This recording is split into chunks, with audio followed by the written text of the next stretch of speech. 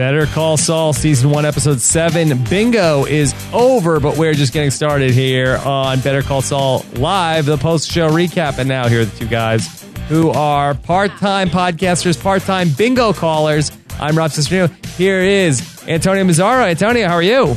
Rob, I'm doing well. Are we square now? I figure if I'm doing this podcast with you, we're square. We're square? We're square. We're square, All right. Antonio. I always knew I was square. We're ready to go. We're live here back on Monday night after episode 7 of Better Call Saul, and very excited to be back with you, Antonio.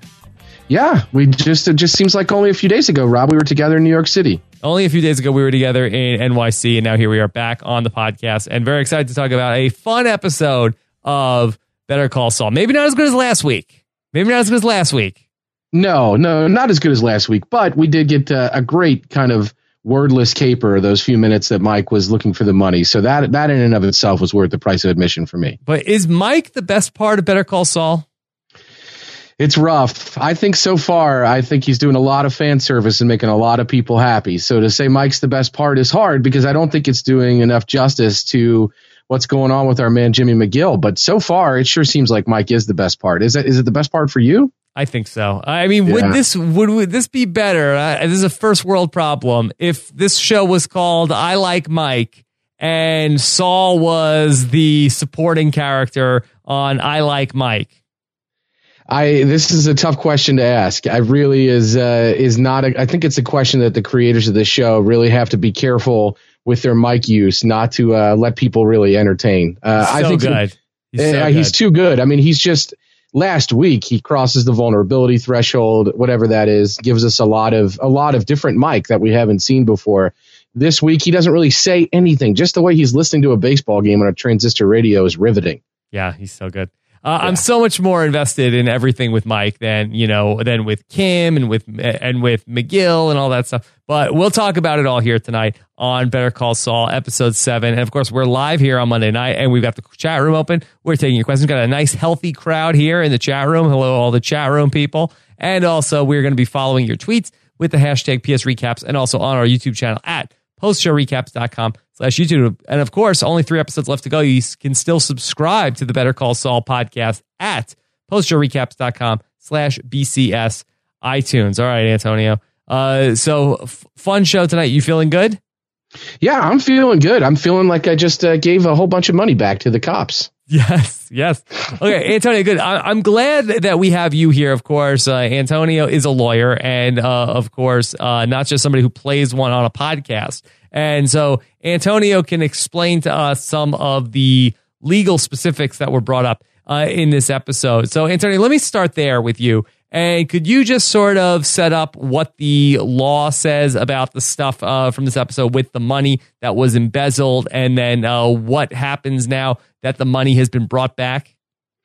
Yeah, it makes it a little bit easier, I think, for the Kettlemans to get a deal. Ultimately, Kim mentions that the city needing to be made whole is kind of a key. And that is when it comes to damages and lawsuits, or when it comes to sentencing, that's one of the theories behind what we do with criminals or punishments. We try to make the victim whole. In a lot of cases, you can't do that because something's been destroyed or a life has been taken. But in this case, it's pretty easy. Pay the money back and it's no harm, no foul. Now we just need to punish you a little bit for thinking you could take it in the first place. So the fact that the money's back, I think it does make it easier for the Kettlemans because it's no harm, no foul in that regard. They're going to punish him a little bit, slap on the wrist. Maybe instead of 30 years, he'll get 12 months. But it's making the victim whole. That's the key here. I know that's hard considering we're coming off a week where The Jinx was finalized on HBO, where there's a lot of victims that weren't made whole. Yes. That's a different post-show recap. That's a different post-show recap.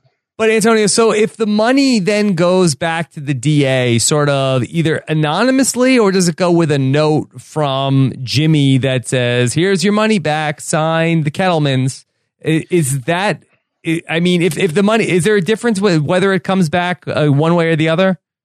Maybe. I mean, it probably goes back anonymously or with a note saying that this has been returned at the instruction of the Kettlemans. But if it goes back from the Kettlemans, they're going to get a lot more leniency from the court because they made good. They went through. I mean, if the police recovered on their own with no help from the Kettlemans, obviously that doesn't look as good for the Kettlemans. When it comes to something like a plea deal, the prosecution is going to make an offer. the state or the judge doesn't have to accept that offer. If they think the prosecution's making too light of an offer, the judge can just say, get it out of here. That's not good enough. Go back. These people need to serve more time. But in this case, I think it will help that if it's attached to the Kettlemans in some way. And I got to think that's what Jimmy's plan was, because he's ultimately, right, he's not trying to help the Kettlemans. He's trying to help Kim. Now, in the case of the Kettlemans, where somebody has embezzled money and then they are paying their lawyer with the embezzled money, is the lawyer culpable in that circumstance? Yeah, that can get the lawyer in trouble for sure, especially if it's from known kind of criminal enterprise and spoils. That can be a real issue. I mean, most of the time lawyers kind of want to retain a little bit of plausible deniability. I've worked for lawyers that have had drug dealers pay them in cash, just like huge wads of cash, and say, "Oh, I'm charged with drug dealing. Now you have to get me off." It's like, where did all this money come from then? But plausible deniability. But when it comes to the Kettlemans, the money that Jimmy was giving came right out of the bag. So there's not really, I mean, it would take a Saul Goodman level kind of reworking of the rules of logic and fact to kind of get your way out of that. So he could get in some trouble for that for sure. But as he points out, go ahead and show that I did that. It's only going to, it's only going to incriminate Mrs. Kettleman as well, because she's complicit in this. And that was a trump card for him in this episode for sure. Do you like the Kettlemans, Antonio? I love the Kettlemans. Do you not like them? No, I like them. I actually I like Mrs. Kettleman quite a bit. Yeah, me too. I'm a big fan. I'm in on the Kettlemans. Yeah, what was it? Was it Ned and Maude Flanders? Yeah. Yeah. Very good. Very good. Just like there is no money. There is no money.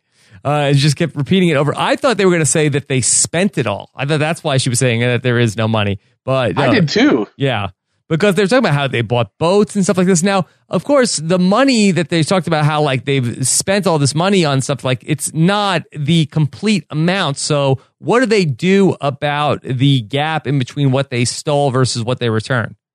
Yeah, I mean, that might come up and hurt him a little bit. I think the city's going to have something to work with. On one hand, prosecuting them would probably cost a lot of money for the city or the county, depending on who's prosecuting them. So if they're willing to take a deal, they may be saving the county some money there. So maybe some of that comes up. I don't know. Maybe Mr. Kettleman has to go out and do a little song and dance, or show off some talents to make up some of that gap. Who knows? Okay, so now the Kettleman story seemingly is closed, but I feel like that there's still more that we need to do here with the Kettlemans. What would you like to see, Rob? I mean, I would like to see that be sort of the end of the story, but I feel like this is not going to be the case. Because it seems a little too cut and dried, or? No, I feel like that it's, I mean, which part? I feel like that we're going to see more of them. Do you disagree? Yeah, I think it's, I mean, I feel like it's done. I feel like we might see more of them kind of as background characters, but I feel like this story about them taking the money was sort of tied up in a nice little bow. They're going to go back, and they seem to have accepted that what the best thing for them to do is to have Greg Kettleman take the deal, serve a little time in jail, and get back out and start on his feet. That doesn't mean we're not going to see from Mrs. Kettleman while he's in jail. I think what ultimately happens is, I think the people that run the show like the character a whole lot, would probably like to use her again. If they can get the time from the actress, I'm sure they will find a way to use her again. But I think this story about the money is good to go. I mean, I think it's done. I don't know. What about the Nacho side of this story? Do you think that comes back up at some point? In terms of him wanting to rip them off, and now that it's all done, he's going to feel like that Saul burned him or Jimmy burned him somehow? Or do you mean just Nacho in general? Yeah, do you feel like that part of the story is just also case closed? In terms of Nacho with the Kettlemans, I do think it's case closed. I think he stuck his hand a little too close to the fire. He realized he got burned, and he knew the heat was on him, so he's kind of backed off. If the money disappears and they go down for it, he'll just feel like, oh, I missed out. But that said, you got to remember the last thing he said to Jimmy, basically, even though Jimmy kind of told him, like, if anybody reported you, it was because they cared about those kids. The last thing he said to Jimmy was like, you ratted me out. There's going to be consequences. So I don't think we've seen the last of the consequences of Jimmy kind of telling on Nacho and kind of working how that whole thing went down. But I think as far as Nacho with this money, yeah, the aftermath, though, I think we're still going to see something play out for sure. Okay. So the episode started off with a little bit of a follow-up from last week's, but really not much else about last week's fantastic episode where we had the cop that came in, that flew into Philly, that had the relationship with Mike. We saw Mike, and a lot of the shot was framed around these wanted photos. Antonio, was there any significance for you in terms of all the mug shots that we saw? Well, of course, I was watching him like a hawk to try to see if we could see anybody. Did you happen to see anybody turn up? I did see one person from the wanted photos. Again, I was paying more attention to the wanted photos than I was to the conversation. And when Saul goes into the bathroom and is the guy that's at the urinal is a guy that is on one of those wanted photos. Yeah, he just kind of popped up in the background. I tell you what, I don't think Jimmy McGill was paying too close attention to those wanted photos because this guy's just walking around. Yeah. So do you think that was just like a little bit of an Easter egg in this episode, or do you think that guy is going to turn up to be a player this season? A play. I think that it was probably an Easter egg. I don't know. Are we going to see a urinal player? Is that what we're going to see? I don't know. I mean, I'm sure tomorrow we're going to have people who went through the screen caps and go through, every single character in the history of Breaking Bad, but nobody really jumped out except for this one guy that shows up at the urinal. And I wonder if he's going to be a bigger figure in these final 3 episodes. Bigger figure. I see what you did there. Yes. I thought one of them might have been your favorite, Wendy. I thought one of them might have been old Wendy. Yeah. But I couldn't get a very close look to find out if that was the case. Can't imagine she's really one of the most wanted people in Albuquerque. Well, somebody wants her. Somebody Albuquerque's least wanted. Yeah. Somebody wants her. So I'm sure more information will come out on that as it develops. But where do you think this Mike storyline is going? Well, I do think that it's interesting that he left it to Stacy, knowing what we know about Mike entering the Breaking Bad universe. Of course, he's not in jail, spoiler alert, throughout Breaking Bad. So I got to think it goes pretty well with the daughter-in-law. But that's good of him to kind of leave it in her hands and feel like he said his piece to her and trust her. Mike Bloom and I got in this huge discussion last week about the timeline.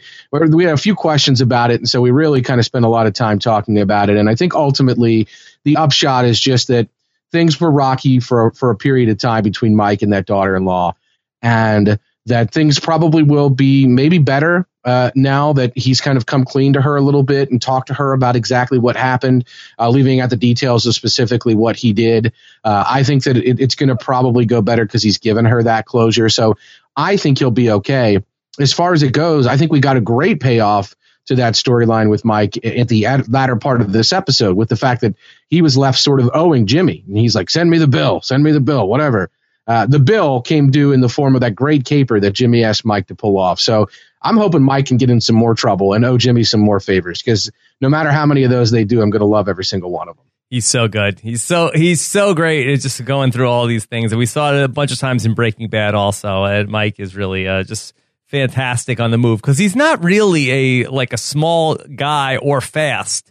Like, he's sort of like this big, slow guy, and he moves so slow, but he just manages to get through all these things.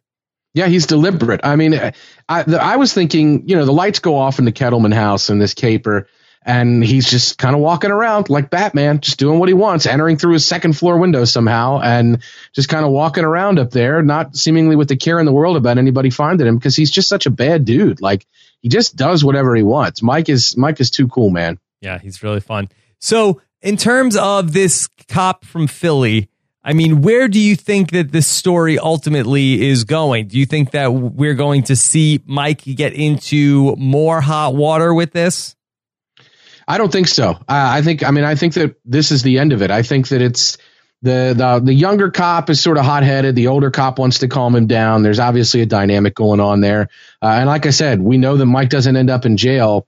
And I have a feeling that Stacy the daughter-in-law is going to probably give Mike or give the cops some kind of half story or a little bit of information that will ultimately help them, I think, and help them in terms of not getting Mike, but help them kind of put it to bed like the older cop wanted to do. Like, just say, look, she's going to tell us something. We're going to eliminate you. That'll be that.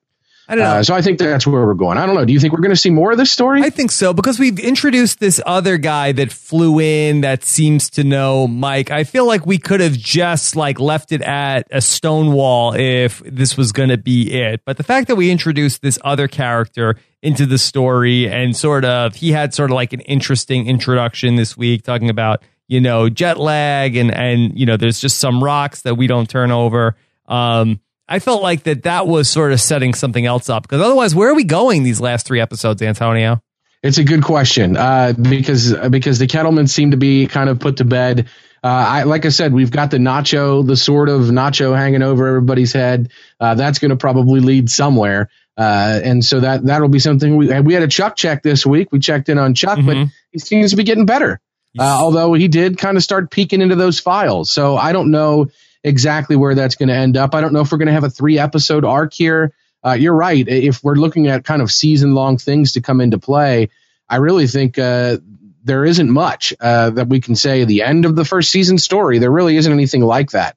So it could be any of these little things that are kind of the thing, or it could be what begins next episode will be the sort of race to the finish after these next couple. So I don't really know where we're going, but I can see what you're saying about these guys playing a bigger role. But I mean, look, we already know the full story with Mike as an audience. There's no more information for us to get. There's more information for them to get, but we know they don't ultimately get it all. So, and we know Mike doesn't go on the run. So I really don't know what more they could get out of this. Susan Appleby in the chat room saying 2 dead cops can't be ignored. And I think that's true. Although Susan, on the other hand, the older cop from tonight was basically saying, hey, a lot of people kind of are okay with the fact that happened, because that precinct or that, division or department was a cesspool. And so maybe it's good to get those guys out. So I think there seems to be some prevailing kind of feeling that it may not have been the worst thing that happened, but this little guy, the younger guy's out to prove something. So maybe we will see more of him. All right, let's talk about the subplot with Kim and ultimately working on the Kettleman's case and trying to get them to take the deal, which they ultimately don't. They fire her. So, Antonio, do you think that Jimmy was going to purchase that office space just to get into the good graces of Kim? Oh, yeah. I mean, I think that Jimmy's whole plan with the office was absolutely to try to court Kim. I mean, that was almost like a first date. He's kind of walking her around and kind of throwing out little ideas or little entreaties to say, hey, let's do this, let's do that. So I do feel like that was that whole thing was a plot. It was sort of like, this is what we could be together. Like, we could work together and we could have our firm, you and me. I'll give you the better office. This will be a great deal for you. So I do think that was a big part of his full court press to land her. And she was impressed by it, to her credit, but it's asking her to put aside a lot to get this done. And ultimately, it's interesting that that he's ready to give all that up just for her. So I do think that it has mostly to do with her that he was pursuing it to begin with. So do you think that Jimmy is going to take this office space after all? Because it's not where he ends up being when we see him in the start of Breaking Bad. No, my impression from the final scenes was that was sort of him looking at what might have been. And that's why he was sort of angry and upset at the end, because it really was. I mean, if you look, he could have let her ultimately take her, what she said, her 2-year plan and turn it into a 10-year plan. In that situation, she's much more likely to go and join Jimmy because it's more of a lateral move at that point. But he was willing to throw that away for her personal, for what she wanted, which was to make partner, be in good graces at HHM, and kind of do that. So I think that this is it. I don't think he's taken this office space. I think we're still seeing Jimmy in the back of the nail salon next episode for sure. I mean, is Jimmy doing that well? Should we take that at face value, or was some of that office space funded by the Kettleman's investment money? So to speak. Yes. Yeah. I think that, just a little dirty money, a little funny money. Yeah. I think that lease, were it paid with that money, would be absolutely paid with fraudulent money. I think that some of it too was aspirational. Like, I honestly don't think the Jimmy McGill that we're seeing here, he seems to have big ideas that he's not necessarily filling in all the blanks on. He seems to put up a billboard and dress like McGill, and he's going to run this stunt without necessarily knowing exactly where it will lead him. It leads him to elder law. That's just something that he started doing. But I don't think that was his plan when he put the billboard up. So I think he's the kind of guy that's aspirational. He's got these big ideas, but he's maybe not so hung up on the specifics of them, so to speak, as Jimmy McGill, the lawyer. He's the kind of guy that he's run a lot of schemes and cons in his life. So I think he's ready to rock and roll in the moment and kind of roll with the punches, and that's where he ends up. So I think he's the kind of guy that would have gotten that office without a lot of ability to pay for it and would have hustled his way into finding a way to pay for it. Do you think we see Jimmy and Kim together by the end of the season? Yeah, I do think that it's possible that we do. It's something that a lot of people have speculated might have already happened before this season. I don't think that's the case. I think that it's possible. The first time we see her smoking there in the parking garage. We got a repeat of that scene in the episode tonight, and that's kind of something that there was obviously an unspoken relationship between the two of them the first time we saw her. But I think that the more was revealed, the more we found out that Jimmy had worked at the law firm in the past, in the mailroom, maybe as a law clerk or as a runner, some small lower role at that law firm. He knew everybody in there. His brother worked there. So I think he might have some kind of knowledge or relationship with her before that. But he calls her up for dates sometimes. They have this kind of weird relationship where they exist at arm's length. But the arms are always capable of being put around each other. So I think by the end of the season, we'll see a lot more closeness on that front. Yeah, there's an intimacy there, especially when he goes and he takes the cigarette that she's smoking and he starts taking a drag. Yeah, there's definitely a familiarity. If it's not an intimacy that's already happened, I think it's one that would be comfortable happening at some point. Okay, so you think we could see a Saul Mance in the future? A Saul Mance there. Yeah, we could have a Saul Mance. That's a good call. Okay. Maybe what would that be? Hashtag, would that be, would we ship them as Kimmy or Jim? I don't know. Or yeah. Saul Kim, like So Kim? Okay. Saul Kim. Okay. Let's do our Chuck check. Okay. We talked about Chuck was outside and he was trying to build up a tolerance to being outside, and he describes it as taking a little bit of poison to try to build up a tolerance to it. And Jimmy says that's not a thing. Yeah. And I think that's interesting because I feel like Jimmy should let him have this. I don't know. Didn't you think that this is sort of Chuck's way of convincing himself it's okay to drop this? Yeah, it seems like it. I mean, he's building up a tolerance and it seems like that would be a progress towards getting better. But I guess the question is, does Saul want Chuck to get better? Well, that's a good question. He does bring those files there, and I'm interested to know what you think the reasoning behind that is. We had speculated in the past, and I think on the last podcast, Mike Bloom and I talked about, what our predictions were for the last kind of scenes of the season. And what I said was that Jimmy's going to get Chuck committed, and he's going to really kind of be focusing on Chuck being there and kind of making that decision. And that's going to be with Chuck kind of incapacitated and committed and medicated or whatever. He's going to maybe start to go closer to Saul Goodman that we know because because Chuck, as a lot of people think, is Jimmy's conscience, and with his conscience out, unconscious, then maybe he'll go there. So maybe he doesn't want to, because that's, as long as Chuck's out of capacity, Jimmy's got the ability to work HHM and kind of work against them via Chuck. On the other hand, I'm quite sure he's sick of putting up with Chuck. Like, I'm quite sure he's not happy with the routine. So maybe he would be okay with Chuck going back to work in that scenario. I don't know. What do you think? Do you think that Jimmy wants Chuck to stay incapacitated like this? Well, I think that part of it that we saw tonight was dropping off those file folders at Chuck's place so that Chuck could start working on Jimmy's work, a la George McFly and Biff. Do you think that was part of Saul's or Jimmy's end game here? Come on, Chuck. I can't hand this in your handwriting. I got to have time to recopy. Yeah. Think, Chuck. Think, Chuck. Think. You know what would happen if I handed in those wills in your handwriting? I would get fired. You wouldn't want that to happen, would you? Yeah. Your space blanket's untied. I think that I almost laughed like Biff there. That was rough. I don't know. I think that he definitely wants Chuck's out. He casually kind of says, "Oh, I got those 413s I have to sign." He purposefully uses the wrong number of the form. Like, I think that he knows that that Chuck's going to help him out with this stuff, and Chuck's going to dig up anything worth digging up out of those files. And it's also going to keep Chuck happy and occupied. And look, Chuck is by all accounts a very good lawyer. So it's always a good person if you're starting your practice to have in your corner is a great older mentor who can kind of help you out. I mean, it's probably inappropriate for Chuck to be doing this if he's still really working at HHM, but nobody's got to know, right? They're in the house. It's fine.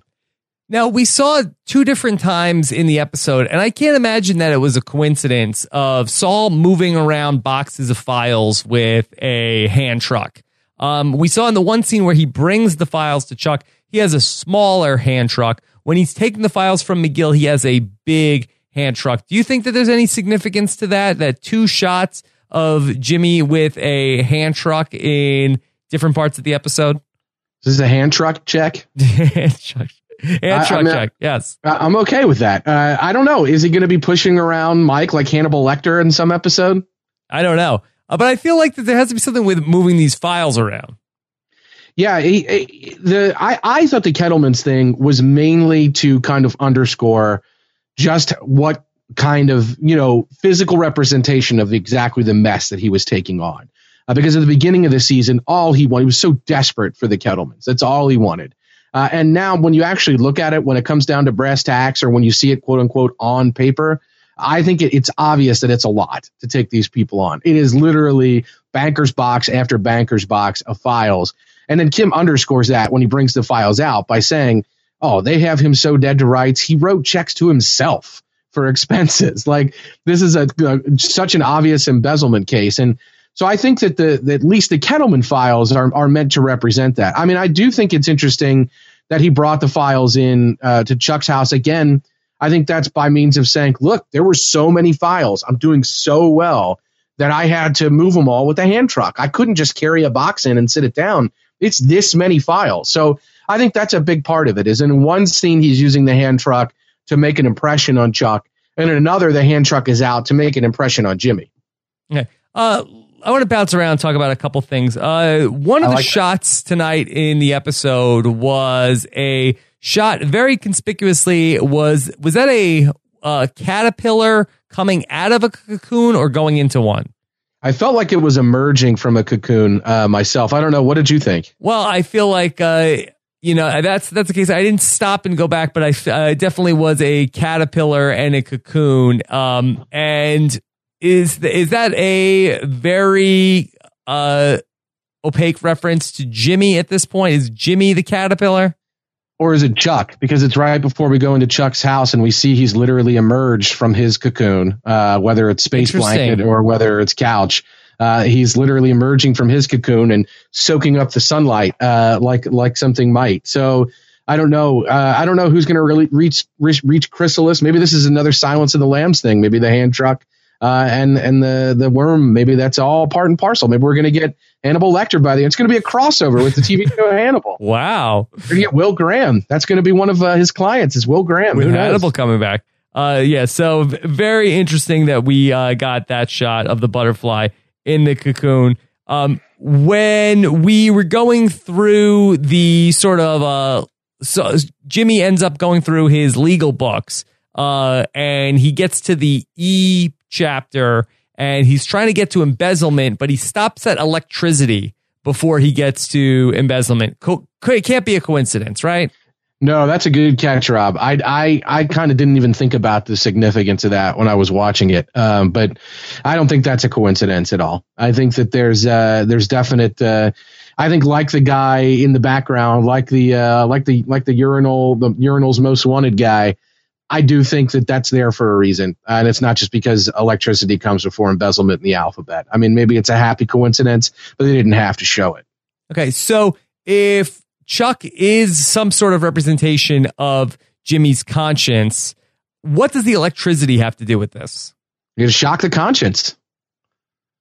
Shock the conscience? Yeah, I don't know. The thing is, like, so let's say for a second that Chuck is Jimmy's conscience, and I'm not sure that he's like a Jiminy Cricket kind of thing, where he's literally that. Like, I think it's something in the mold of Chuck represents the good that Jimmy could be. Chuck is the one driving Jimmy to be good. Chuck is the one pulling for Jimmy to be good. Chuck is the one pushing Jimmy in that direction. All of those things. And if Chuck kind of disappears from the picture, he doesn't have that angel sitting on his shoulder. He just has everything else that's his natural sort of desire for being that Chuck can kind of help influence. But once Chuck's out of the picture, the real Jimmy McGill comes out, and maybe he does emerge from his cocoon. And so I think that's a big part of it. It's like saying, if Chuck's his conscience, then anything negative that happens to Chuck, especially something that Jimmy's responsible for, is something that ultimately will shock the conscience and will really put Jimmy in a position where he's forced to evaluate who he really is. Okay. Let's touch on some of these episode titles for season 1, Antonio. Now, tonight's episode was called Bingo. There's been a lot that people are saying about these episode titles. They are, through season 1, we have Uno, Miho, Nacho, Hero, Alpine Shepherd Boy. 5-0, Bingo was tonight's episode. And then the next 3 episodes are Rico, Pimento, and Marco.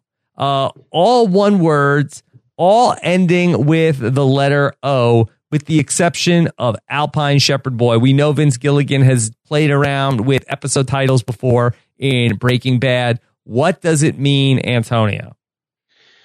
Well, I don't know about everything ending in O per se. It is weird that there's the outlier. A lot of people, and it's sort of kind of been discussed on the internet a little bit, that they wanted to title that episode Jello, because in the episode there is a scene where Jimmy's kind of wandering around the nursing home while the Third Man theme is playing on the zither and the strings, and he's sort of flitting around like, okay, everybody eat, have good, oh, take care of yourself. And you see they're eating this Jello, and his face or his logo is on the bottom of the Jello.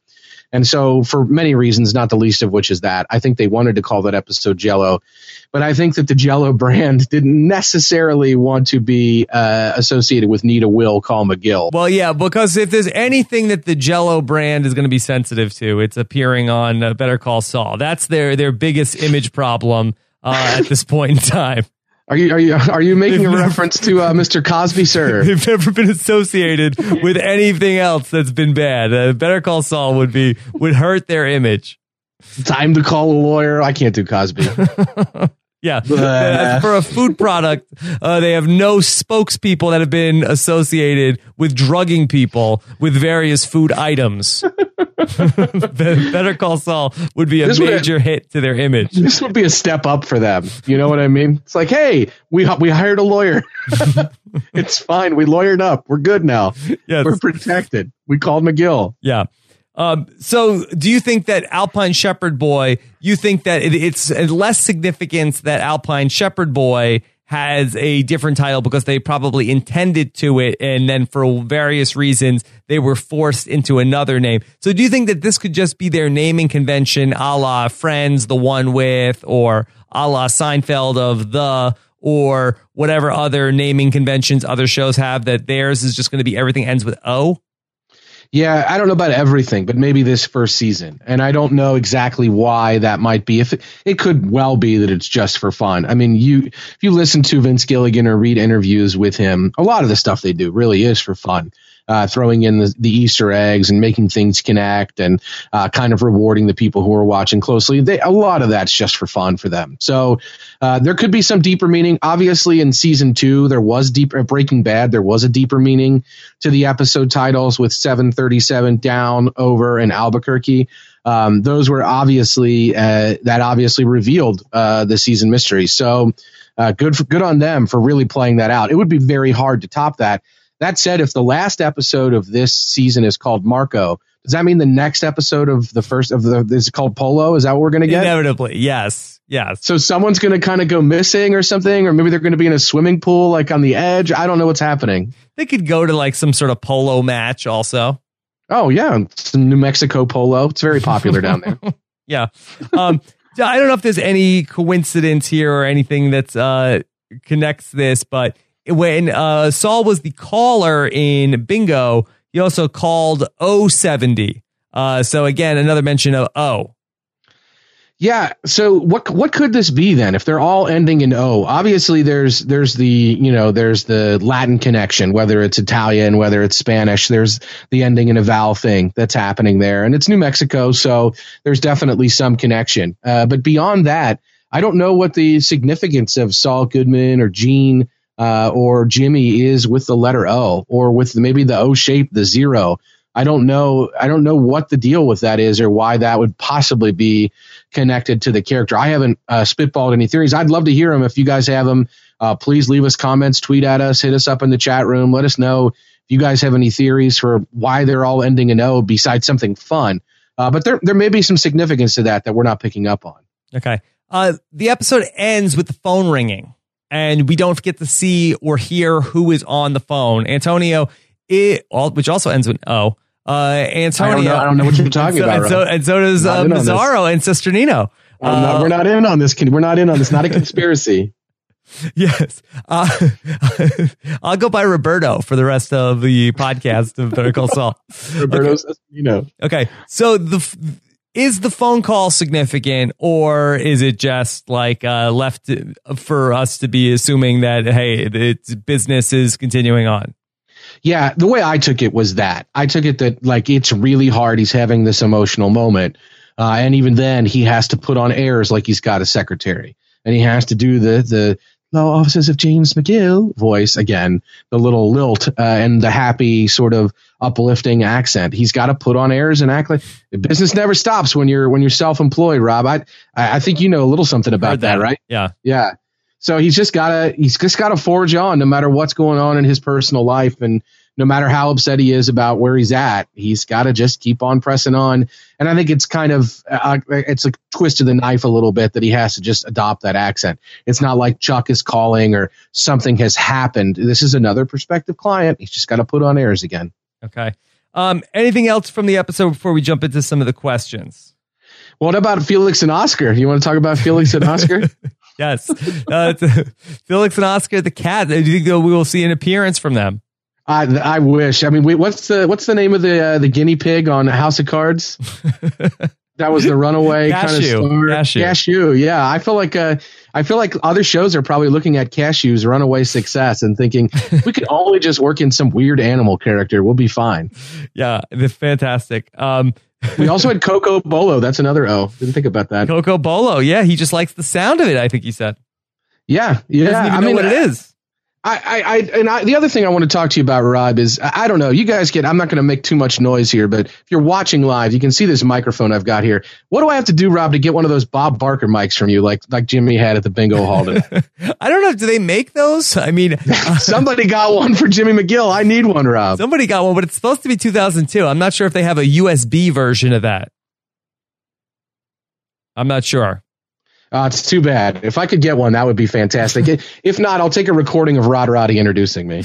Yes, we'll see if we can get that, but that might be a little difficult, Antonio. Yeah, well, it'd be a nice tie-in with Jesse Pinkman, so we'll be good to go. Okay. In terms of anything else from the episode, I think we pretty much covered all of the major things. Mike eats an apple as he watched the Kettlemans in the backyard. Any significance to that? I don't think we're dealing with the forbidden fruit situation. We can monitor that going forward. He's probably just trying to stay regular. That Mike, there's a lot of good stuff for you in Apple. So I think that Jimmy mentions that at one point in this episode. So Mike's probably I think he's packing a lunch, man. Like this is Mike. He is there for as long as it takes. He's got himself a transistor radio, little headphone. He's got everything he needs really to kind of set up shop there and just wait for his opportunity. So I think the Apple's just like, hey, I'm here for the long haul. I got to think though that this is Jimmy's got to find ways to get Mike in his debt some more, because that's too good, man. Having him on your team is it's like Harvey Keitel in Pulp Fiction. He's a cleaner. Yeah, he really is. And he moved a bunch of cleaner aside tonight to find that money. I thought that was interesting. That's true. Any significance to it being a baseball game that he was listening to? I don't know. You tell me. Was it the Mets? No, I don't think it was. He's coming from Philly, right? Or is he coming from Pittsburgh? Yeah, but I don't think he's listening to Philly baseball on Albuquerque AM radio. I don't think he's got like the satellite radio package in 2002. I don't know who he's got out there in Albuquerque. I don't know who unless he knows Mark Cuban. Yeah, I don't know. So maybe is it a minor league game? I didn't recognize any of the names. No, I didn't either. I have no idea. Maybe he's listening to. Maybe he's got a good hookup here. Maybe he's height of the steroid era. Yeah, he's probably interested in some records chasing going on. The ball is juiced. The ball is juiced. We had a movie reference tonight, Rob. We've been tracking that throughout the season, and there's always Jimmy McGill I don't know. We've never seen him watching a movie. He's talked about watching movies an awful lot, but tonight's reference was he referred to dealing with the Kettlemans as it's the 25th hour, starring Ned and Maud Flanders. Okay, yeah. So 25th hour was your reference for the night. Yeah. Who would have thought that Jimmy McGill is like a regular Abed in this series? Yeah, exactly. He's just he's got a dreamatorium in the back of that nail salon there where he becomes Don Draper at night. Who knows? Okay, let's go ahead and jump into some of the questions from tonight's show, and let's start off with Chip Chipperson, who says, "So tonight the show found its identity, right? They mixed in everything in the humor, gritty drama department, and endeared us to all the characters. Brilliant. Do you think was tonight the coming out party for Better Call Saul?" It's tough. We talked about this last week. Mike Bloom was not so on. He loved the episode, like the episode was universally loved by all, it seems. But he didn't necessarily feel that great about it because he felt like, well, what is this show? I mean, is it the show that we just watched with this great long character backstory of a character that we traded so much on from another show? Is it the show we've been watching with Jimmy McGill and it's some funny, some dangerous, and he's talking his way in and out of trouble? I don't know. So I think Chip may be onto something here. I'm not sure that this was necessarily Saul Prime, but I do think that it's a show finding its stride when it can do exactly what Mr. Chipperson said, which is mix in all those elements. We've got a little bit of the caper with Mike. We got a little bit of the gritty stuff. We got Chuck, but it wasn't a bad Chuck. Everything was sunny and happy. So we even got a good Chuck scene. So I think we're doing well here. Yeah. I do feel like still there's a couple separate shows going on here where there's the, Saul and Chuck show. I feel like there's the Saul at Work show, which is more of a comedic show. Then there's the show we saw last week, which is the Mike show, which I really feel like, other than some rare times where they're on the same page, I feel like that's still a different show that I'm watching. Yeah, I mean, I agree. And I talked about, how last week was an episode that this show can really do from time to time because it was trading on so much of what we already had established with Breaking Bad. But there's not too many of those kind of bullets in this chamber, so they have to be very careful. I think tonight's episode was a lot more like the bullets they have in their chamber. A lot of the story was about Kim. We had a lot of what's going on with Jimmy. We had a lot of what's going on with Mike. We had a little bit of Chuck. So tonight's episode was much more representative, I think, of what we can expect the series to be than last week. Yeah, and I'll still say of those three types of shows that we talked about, the Mike show is still my favorite of those three shows. Yeah, mine too. But it's not necessarily as a slight to the others. I'm enjoying what we're watching in these other veins. But of course, the Mike is the high. But there aren't many shows on television that can. I mean, there are very few, if any, shows on television that can give us the episode they gave us last week. So if most of the time we're getting the show we get this week, and occasionally we're getting that show last week, I'm a very happy guy. Okay. Let's go to another question. This one is from Jason. Jason wants to know, yes or no, 2 backstory seasons. Season 3 bleeds to Breaking Bad, and 4 and 5 are post-Cinnabon.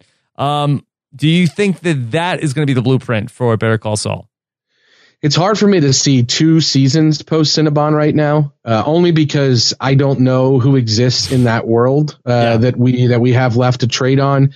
I think if we knew that Chuck and Kim and some of these other characters we're spending a lot of time with now survive into the future in that world, then it might be much easier to see this show as a show that could exist for 2 more seasons after Gene. I feel like once we go there, unless we've got a lot of people that are still around from the show we've featured, it's going to be hard to kind of bridge that gap. I think the show's going to naturally want to get there at some point, but I don't know about 2 seasons worth. I don't know. Is that how you're tracking it too? No, I don't think so. I don't think we're going to get any seasons. Maybe like I could see like the final season being like the final season of Lost, where we're spending more time in like flash forward into the post world. But I think that Better Call Saul will be primarily about what happens prior to Breaking Bad, with some flash forwards along the way. I think what you would have to see happen is the career following Breaking Bad of Aaron Paul would have to seriously go into the toilet and have something seriously go wrong,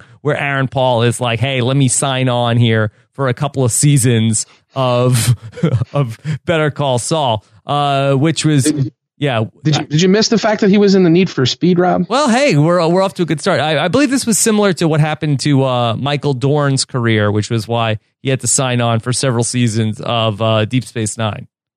Yeah, and you may be right. Thought he was going to be huge, I think. Yeah. Well, and I think that David Caruso tried to leave some TV, and he ended up back with CSI Miami. So it doesn't always work out the way these people want it to. Basically, this is what they call the Dustin Diamond, where afterward you have to go be on Saved by the Bell, the new class. Are you saying that we're going to get a Jesse Pinkman sex tape? Yes. Okay. All right. I'm just going to sign up for the waiting list for that one.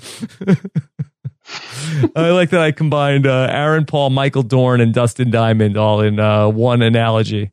You did a really good job with that. And honestly, the through line is not as distant as I thought it would have been before you started that. Yeah. Sad but true tale. True tale. Chris Berger says he's swirling, Rob. His movie bombed. Okay. I think he's still got a shot, Chris. I think he's still got a shot. I want nothing but the best for Aaron Paul, for the record. Let me give you this next question, though. Speaking of movies, Rob, are you ready for this one?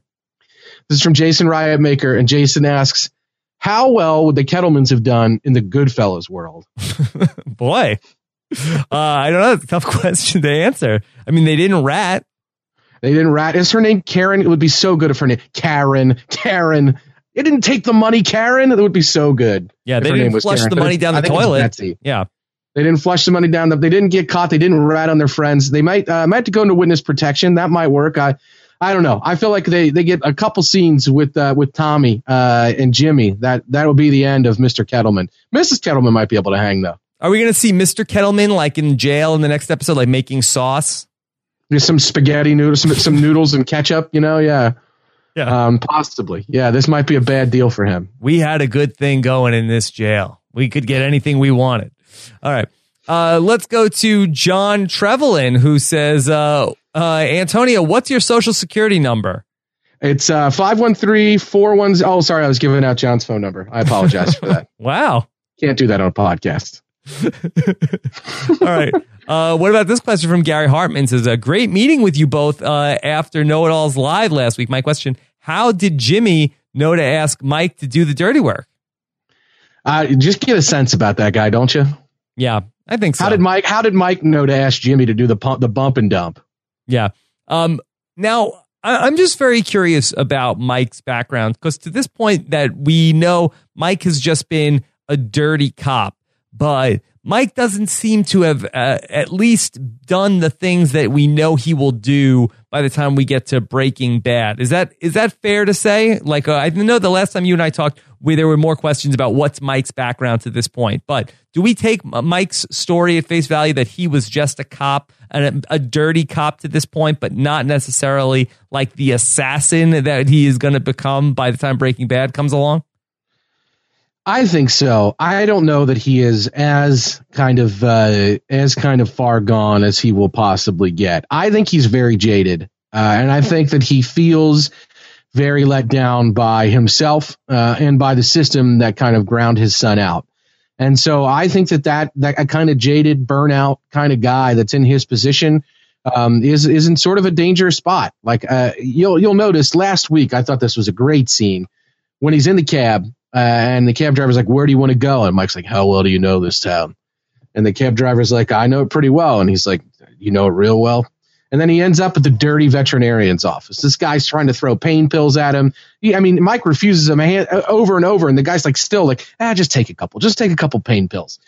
So this dirty vet, like, I got a feeling that Mike knows who to ask and what to ask to find his way into the sort of underworld if he wants to find it. And so my question, I guess, really is, It isn't so much like how did Jimmy know to ask Mike, because Mike knew to ask Jimmy. I think that these two kind of can smell each other out a little bit. My question is, are we in the series going to follow Mike's odyssey on his own, or are we going to see him only kind of interacting with Jimmy? So are we going to see him doing things with Jimmy at Jimmy's request and that, or are we actually going to see Mike kind of forging off on his own and finding his way into the kind of underworld, the criminal underworld of Albuquerque? And I think that that'll be the interesting thing for me to track. That's what I'm looking for going forward, is how much Mike's doing on his own because he wants to do it, and how much he's doing it because, he and Jimmy are kind of staying squared. He's helping him out and they're helping each other out. My bigger question for you, Antonio, is do you think that we will see the dirty vet again with Felix and Oscar this season? Or Cashew. Maybe we're going to have a crossover. Like Cashew's just going to pop up. She was in Santa Fe, right? Oh, wait. No, that's not exactly that. Now, I'd like to cut entitlements to all the guinea pigs that they are making that Obamacare has ruined everything as far as guinea pig medicine.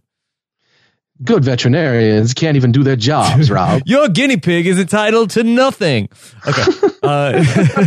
You just missed doing Frank Underwood because House of Cards is over. It's over. I get to do an impression for 13 days, and that's it. It's over, and you were just getting started. Yes, I know. It's terrible.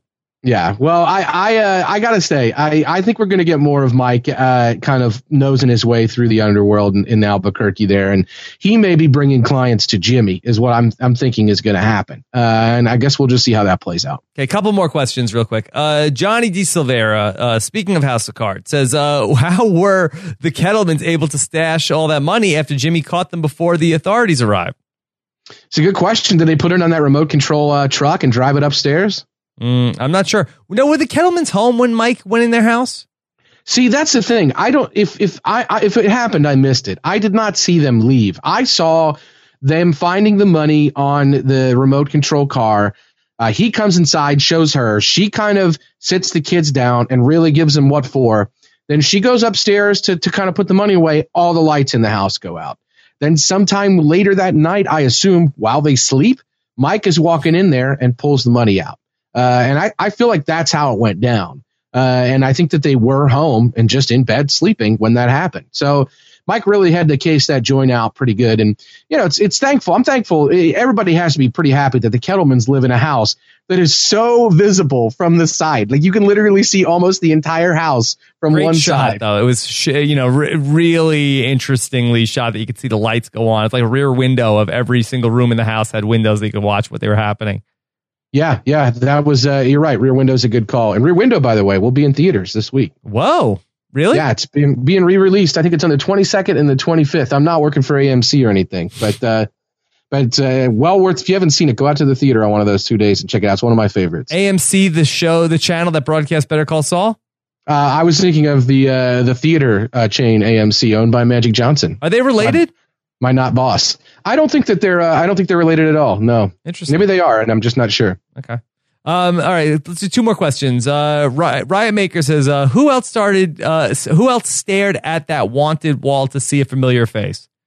I know I did. Hands up here for sure. Like you said you did, Rob. I feel like the internet is probably maddeningly capping the screens right now.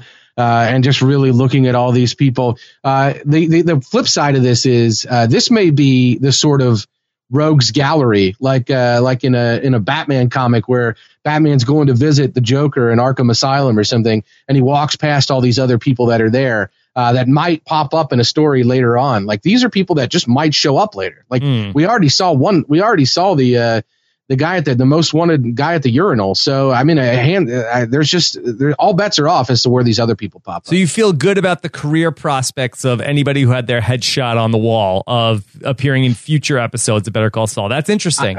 I feel like that's a decent chance that a couple of those people are going to. This is Vince Gilligan we're talking about. They're not just going to. You thought the fact that we saw the guy in the bathroom means we might see him again. I think that's true. It's possible. I think it's also possible anyone we saw on that wall is fair game for sure. Because, it wasn't just that they were in a room where the wanted signs were on the wall. The shot was framed where the conversation that was happening was barely in the shot. Yeah. And the wanted signs were framed like they were the important part of the conversation. as opposed to like we were just seeing like almost like the neck and shoulders of the two people that were talking. Yeah, in some ways, I did wonder if it was like they were foreshadowing, like this wanted wall will someday have just the faces of Mike and Jimmy on it as well. And they're going to be on this wanted wall. Their faces are just in the shot right here. They're a big part of this rogues gallery. They're criminals living in the city, and they will be on this most wanted wall at some point. I didn't know if that was the suggestion, but you're right. The framing of the shot was such that something was going on there for sure. Okay. And last question of the night here. Raymond Yamarillo says, when will we see Gus? That's a good question. I gotta say that I think we will see Gus. Are we on the same page with that? I think we will. If we see him at all, I think it's like the last shot of season 1. And you think they're just going to walk into Pollo's and just order some chicken or something? I'm not sure, but I feel like it will be in an episode entitled Pollo. There is one called Pollo coming up, isn't there? No, I don't think it's Pollo. I think it is. I mean, there probably is one coming up in season 2, but it's Rico, Pimento, and Marco. Okay, Polo. Yes, that's the season 2 premiere. Polo. Got it. Yeah, Polo. Oh yeah, and then season 2, episode 2 is Pollo. Is Pollo right? We're building, and then I don't know what is after that. Another. So you think the season 2 premiere? You think it'd be Marco Pollo? Marco Pollo. Yeah, it's like Marco, I've got chicken. This could happen. Like that could be. It could be like a. I don't know. It's something where I agree with you that we could see him right at the end of the season. That seems like we could get this sort of dramatic entrance of Gus Fring. But I think it's far more likely that the first time we're going to brush characters with one of those big 3 from Breaking Bad, those being Walt, Jesse, and Gus, that it's just going to be kind of a background thing. And it's going to be a really chilling moment, but it's not going to be something that drives the narrative forward right away. It's going to be something that evolves over time. Yeah. And so, I think that's the first look we're going to get for sure. At some point, we will see Walter White. At some point, we will see Jesse Pinkman, but not for a while. Right. I think that's right. Yes. All right. And Gus probably sooner, because Gus was involved in some way. Saul knew about Gus before that. He was the one who kind of set Walter up with him. So there's some story to be told for sure about how Saul knew about Gus when he became Saul. And so Jimmy meeting Gus is going to happen at some point. Yes. All right, Antonio, great job tonight. I have some options for you for a hashtag for tonight's show. Let's hear it. I'm glad you were keeping track. Okay, I'm trying to keep track. All right, here are your options. You tell me what you like. Okay, we have the proposed Mike spinoff. I like Mike. I like Mike. We have 2 options for the romantic entanglements of Saul. We have either Saul Mance or Saul Kim. Saul Kim is pretty good. That's going to be tough to beat. I like your recurring phrasing of Rogues Gallery. I like that as well. We have also Marco Pollo. And I feel like we need to keep that one in our pocket. We need to keep Marco Pollo in our pocket. And finally, we have my new proposed breaking Better Call Saul podcasting name, Roberto Sesternino. I don't know. Anybody in the chat room have an opinion on this? I kind of feel like I like Saul Kim myself. Saul Kim. All right, there you go. Saul Kim is your hashtag here. And now, Antonio, only 3 weeks left to go. Can you believe it? I can't believe it. I'm getting a little sentimental already, Rob. I'm getting a little choked up. I really feel like this has gone by very fast. So 7 weeks down, only 3 more to go here. And then we'll be in the Better Call Saul hiatus. Yeah, we're going to be in the break. I don't know how I'm going to take this break. I'm just going to rewatch Breaking Bad. Time jump in between seasons, you think?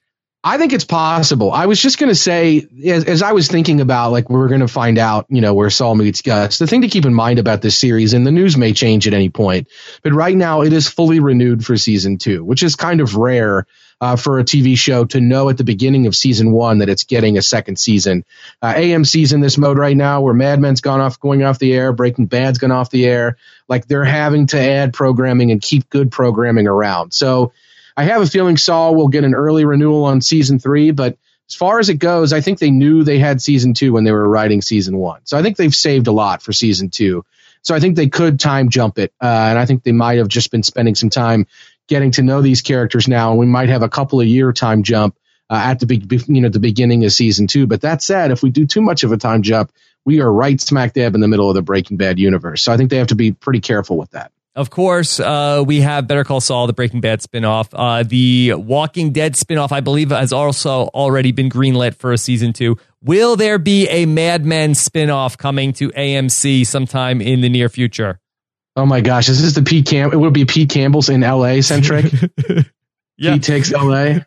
So many different things that you could do on the Breaking Bad. Pete goes to the Valley. Yeah, that'd be good. I would be all for that. I would watch Pete Campbell in the 70s gallivanting around LA with his realtor friend. Yeah, it'd be very fun. Okay. Sally Draper in the 70s. Oh man, that would be pretty solid. Yeah. Better Call Sally. I was thinking Better Call Sally early. Yeah, that's exactly like I was hoping that we would get some Sally Draper growing up in the Mad Men series, so it would be nice to see a spinoff. I'm all for AMC spinoffs because their original programming recently doesn't seem to be doing too well. Okay. No Winter Sun, I don't know. Like that's no thanks. All right. So you don't want to see Halt and Catch and Call Fire? No. I'd like to see Low Winter Saul. I would watch that show. But Halt and Call Fire, not so much. No, not so much. And then there's I just Call the Killing. All right. Breaking Turn. Yeah, no thanks. I don't want to see these shows. The Walking Dead is fine. The Walking Dead spinoff is fine. Better Call Saul is fine. We can't get too far afield, AMC. Let's rein it in. All right. So Antonio, great job tonight. Of course, follow Antonio on Twitter. He's at AC Mazzaro. Looking forward to hearing what you guys have to say in the comments. Thanks, Scott St. Pierre. Great job as per usual. And we'll talk to you guys next Monday night for episode 8. Which is entitled Rico Suave. That's right. Could be a name. Could be racketeering, organized crime. Could be anything. Could be Uncle Rico. Could be Uncle Rico throwing a football across the desert over them their mountains. That's right. All right. Take care. Have a good one, everybody. Bye.